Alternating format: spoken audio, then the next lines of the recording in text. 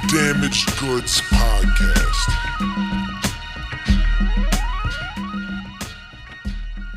I am a man of my word. Jake the Snake is a man of his word.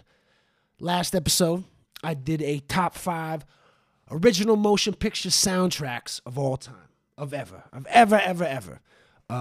As if these was commandments handed to me by God, with Snake Man playing the role of Moses. I'm also doing an IG Live episode when I do some of these solo ones, so shouts out to everybody on the IG Live. I can't do the one at a time thank yous and shout outs because I got an episode here, but thank you. So I am going to now do the part 2 of this top 5 soundtracks of all time. There was some I left off last list because they were not original motion picture soundtracks. Maybe you like Pulp Fiction or Singles or I don't know. You name some great soundtracks, Kill Bill soundtracks that the RZA curated. These weren't original songs made for the movie, so they were left out. And then if you had a keen eye, which I hope some of you do. Oh, also, Damaged Goods disclaimer. One of the little supporty leg things of my chair I have just noticed is now on the ground. I mean, it's not connected to the chair. So if you hear a big bang, boom, thud, followed by screams and laughter, that's just the Snake Man going down. And if you're watching it on IG Live, you get to see that. Perhaps, maybe hang on, come for the fucking top 5 soundtracks, stay for the possible injury that I may incur here on this episode. But no, God is with me. Or just this furniture. I don't even know what this is from. What is this, Living Spaces? It's not cheap enough to be IKEA, but it is certainly none of that fancy shit. Anyways. So yeah, some of those weren't included because of them not being original. Then there was some that you might have said, yo, Snake Man, how don't you have this in their top 5? There was a certain set of movie soundtracks that are very much original that I omitted from that top 5 because they're so special. They're so good. They're so unique, and they all kind of belong in their own fucking episode, their own fucking category, their own fucking little top 5. And that is the top 5 blaxploitation film soundtracks of all time. I'll get into why these are so particularly beautiful, important, significant, awesome, and why they had to have their own episode. And the 5 which I picked for it, I'm sure you can guess some of the ones that might be in the top 5. Maybe your personal list is different than mine. Remember, in case you forgot already, these were handed to me as commandments from God. Fucking huge tablets, dude. You know how heavy those shits are? I got a sciatica issue, man. I can't be lifting heavy tablets. Random side note, I just saw CBS News, that's one of the major news networks, posted some shit saying that, like, new studies show, and studies is a very vague word. I conduct studies. Do I look like a professor? Maybe on Wednesdays and Thursdays. But anyway, studies show that child obesity, current issues with child obesity in Los Estados Unidos, can be linked to climate change. And I said, And they're basically saying it's so hot now, kids don't want to go outside, kids don't want to exercise, kids don't want to play. The reason your fucking 8-year-old is fat and breathing hard and has to stab himself with fucking insulin, which is a very sad thing, I'm not making light of it. The reason those things are happening is because of climate change. And I'm not denying climate change up here. This is not that. Don't get into it. If you ever listened to this fucking podcast before, I rarely, if ever, go into politics because this is not what this is about. But I just found this interesting. And one thing I like to do, one thing Jake the Snake likes to do sometimes is if it catches my fucking analytical eye or my at times sane mind, I might spout out my feelings on the matter. And this is just a brief synopsis of the issue. But CBS News, I don't really know where that station leans politically. You got your Fox News, obviously fucking Republican leaning. You got your CNN, MSNBC, obviously fucking Democrat leaning. I don't know where CBS falls in the mixture. I don't really care. None of that should matter. Leave the politics out of it and just look at what I'm saying. Look at what CBS News is reporting. It's so hot. That's why your kids are fat. Thank you, CBS, for cracking the fucking code. It's not because there's a slew of food deserts in this country, not just in poor neighborhoods now, but everywhere. It's not just the onslaught of fast food lurking around every corner, specifically marketed and targeted so fucking geniusly.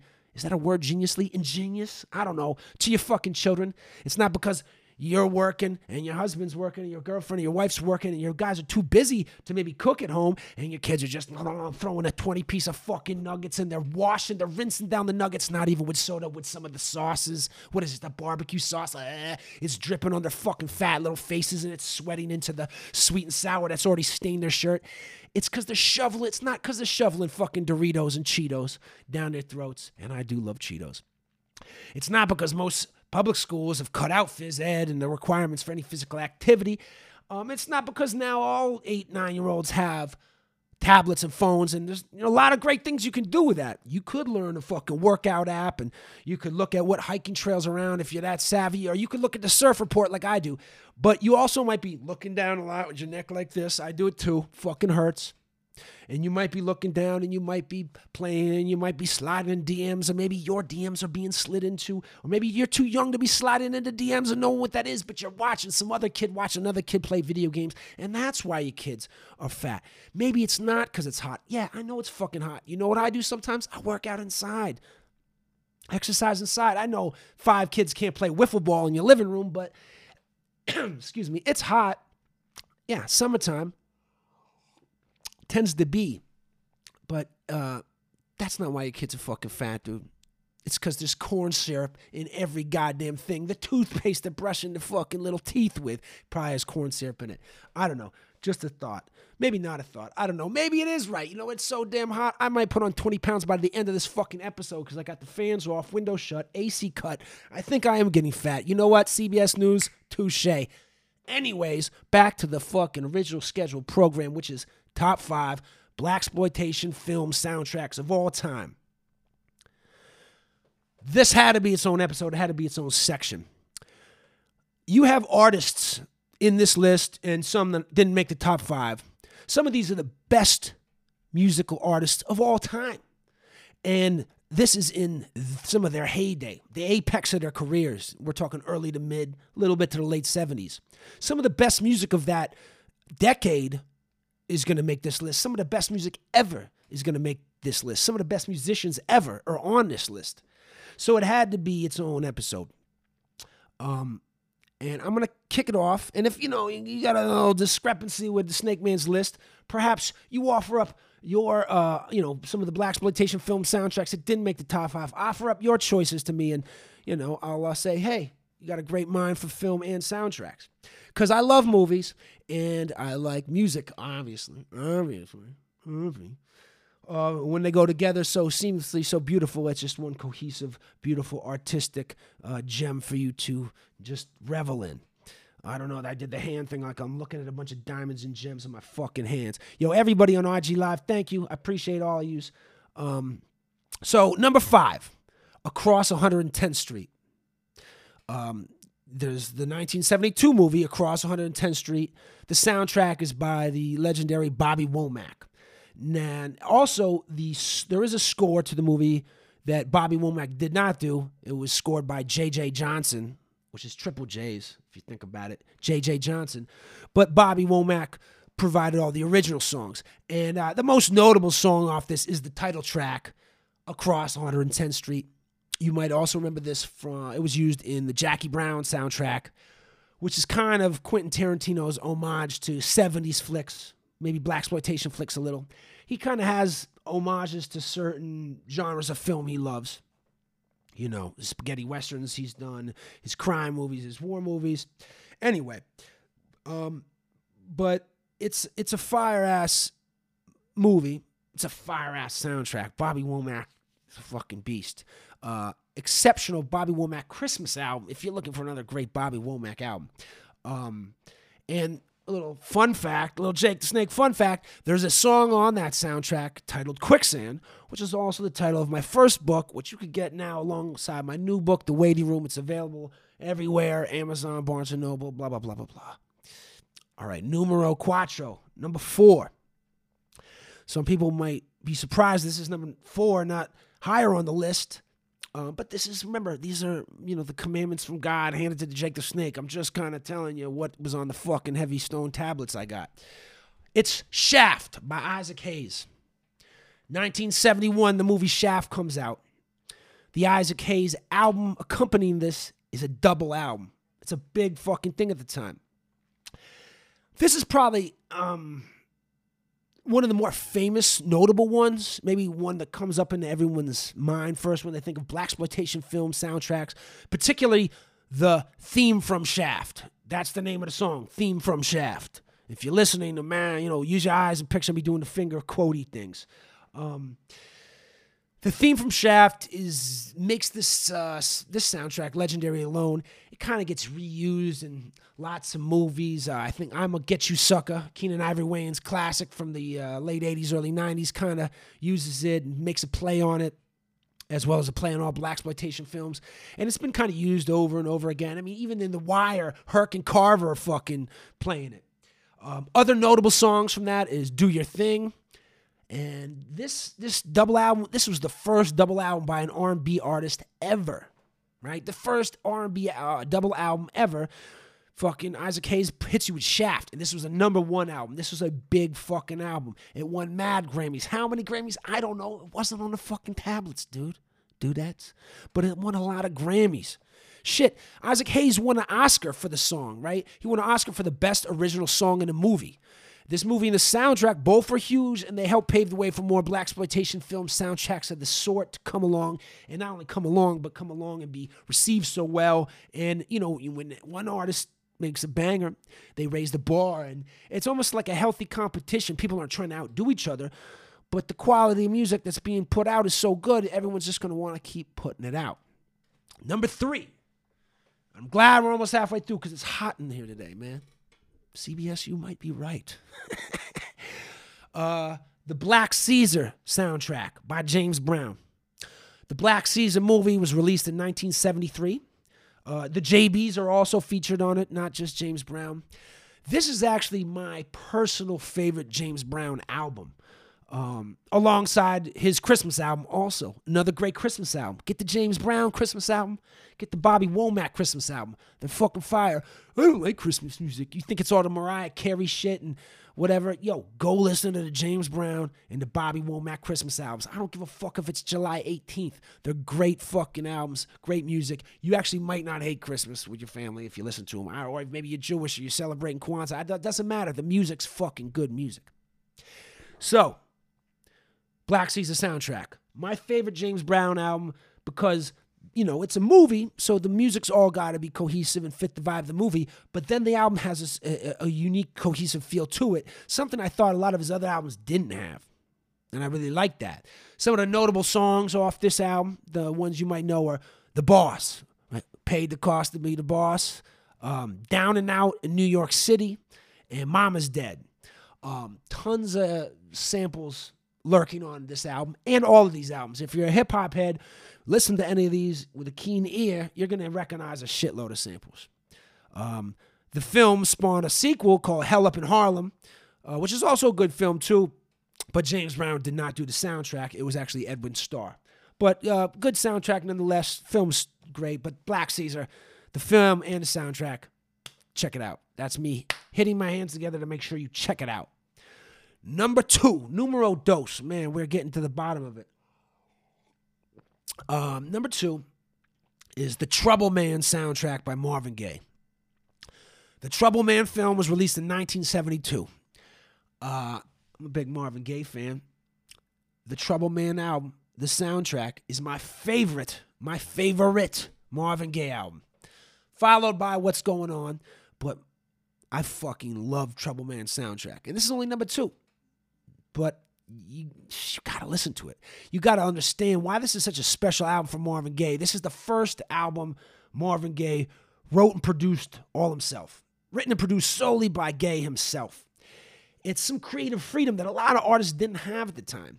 And I think he was able to get this creative freedom coming off of the success of What's Going On, which is also an album they were not really trying to let him make. and he pushed for it, and it did exceptionally well, classically well, if you will. So maybe he was given a little more fucking freedom for this. But having that creative freedom, he really went into this album just doing what he wanted to do. And there's a beautiful thing. It doesn't matter what medium of art, whether it's fucking movies, music, writing, whatever. When you get to watch, witness, and experience an artist being completely free, doing what they want to do, how they want to do it, with no limitations, it's a beautiful thing. And you're really in the presence of something remarkable. So with that, he was able to give the soundtrack a groove. He gave it a vibe for the main character of the film is T, short for Trouble. Less social political commentary than other blaxploitation soundtracks. He's all about giving the whole album a vibe, the movie a vibe. He wants it to be a vibe for the character T when he's in these certain scenes, and it's exceptional. It's an exceptional vibe he gives it. He only does vocals on 5 of the tracks, and there's maybe 13, 14. So, everyone knows Marvin Gaye as being one of the greatest, singers ever and a great songwriter. He's only singing on 5 of these records, and it's not even like those songs are full-on vocals. Most of this album is instrumental, and it's fucking beautiful because he wrote this shit. He played a lot of it. And again, hip-hop heads, listen with your ears. Well, I don't know what the fuck else you're going to listen to. Good one, Snake Man. But listen with your keen ears. You're going to pick up a lot of samples off this album that were used in many hip-hop songs. And it's really more like a score. It's a great flick. It's set in L.A. instead of New York, which is unlike a lot of these other movies I've listed. There was no big singles you would really know off this. No notable songs. Because, again, he wasn't trying to make these songs. He was merely he really more like scored this album than made a soundtrack. But you might know the main theme from Trouble Man. That's actually the name of the song, main theme from Trouble Man. There's T Plays It Cool, or the other song, Trouble Man. Not to be confused with main theme from Trouble Man. Many, many years or decades later, hip-hop artist T.I. would do a whole album called Trouble Man. I think in lieu of some of his legal battles he was dealing with at the time. I like T.I., and that album wasn't bad, but I kind of don't like if you're going to take the same name as another fucking classic album, also my favorite Marvin Gaye album, and it's just, I don't know. Oh, disregard the fucking motorcycles. I just got the Rough Riders in the goddamn driveway, it sounds like. All right, numero uno, number 1, blaxploitation film soundtracks of all time, ever. Superfly by Curtis Mayfield. The film Superfly released also 1972. I fucking love Curtis Mayfield, and this is the best Curtis Mayfield album. The best blaxploitation soundtrack. Mayfield at his apex, he's such a great writer, a great producer, a great singer, an instrumentalist, you name it. He's criminally underrated. I know he gets a lot of love, but he should get more because people just think of him for his songs. All the shit he did for the impressions. He wrote for so many other artists. He kills it. And then he comes out on this fucking soundtrack and really does maybe his, in my opinion, like I said, his best work. And most people will probably agree with me.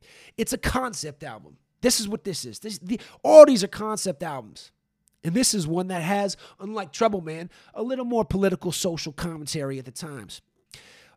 Big songs, notable songs you probably recognize off this: Freddie's Dead, Superfly, and Pusha Man. This album sold millions, had 2 number 1 singles. Mayfield himself was also in it, playing essentially himself. It's a scene where they're playing music. And he would go on to do more soundtracks. This album was so critically acclaimed, so well received, so big selling and charting and all that. He did more soundtracks. One of my favorites would be Short Eyes, which was based on a book and a play, rather. And there's a movie that's also got Mayfield in it. That's a great soundtrack, a lot shorter, and some hip-hop samples on that. But go get Superfly. Go listen to it. You need to. I'm very lucky and fortunate. I have the original vinyl from the 70s with the extensive fold-out cover, so I fucking get to look at that and feel extra cool and special. It does nothing for me, but I love to listen to it on vinyl. I'll listen to it on fucking cassette tape, whatever, dude. You got shitty MP3s, I'll listen to it because it's just that good. Exceptional. All those albums are fire. If you have a discrepancy with it, start your own podcast and battle me with your top 5 blaxploitation film soundtracks ever. Or just tell me what you really liked that I did not include. But it's fucking good stuff. If you like the podcast, subscribe, give me a rating, a review on iTunes. The book, The Waiting Room, the book, Quicksand, available now on any of my socials. But you can get it on Amazon, Barnes & Noble, Kindle. The audio book for The Waiting Room's coming soon. Audio book for Quicksand's out now. At Jake Frazek, at JakeFrazek, at Damaged Goods Podcast. Enjoy. Next week, I'm going to do top 5 reasons your kid's fucking fat.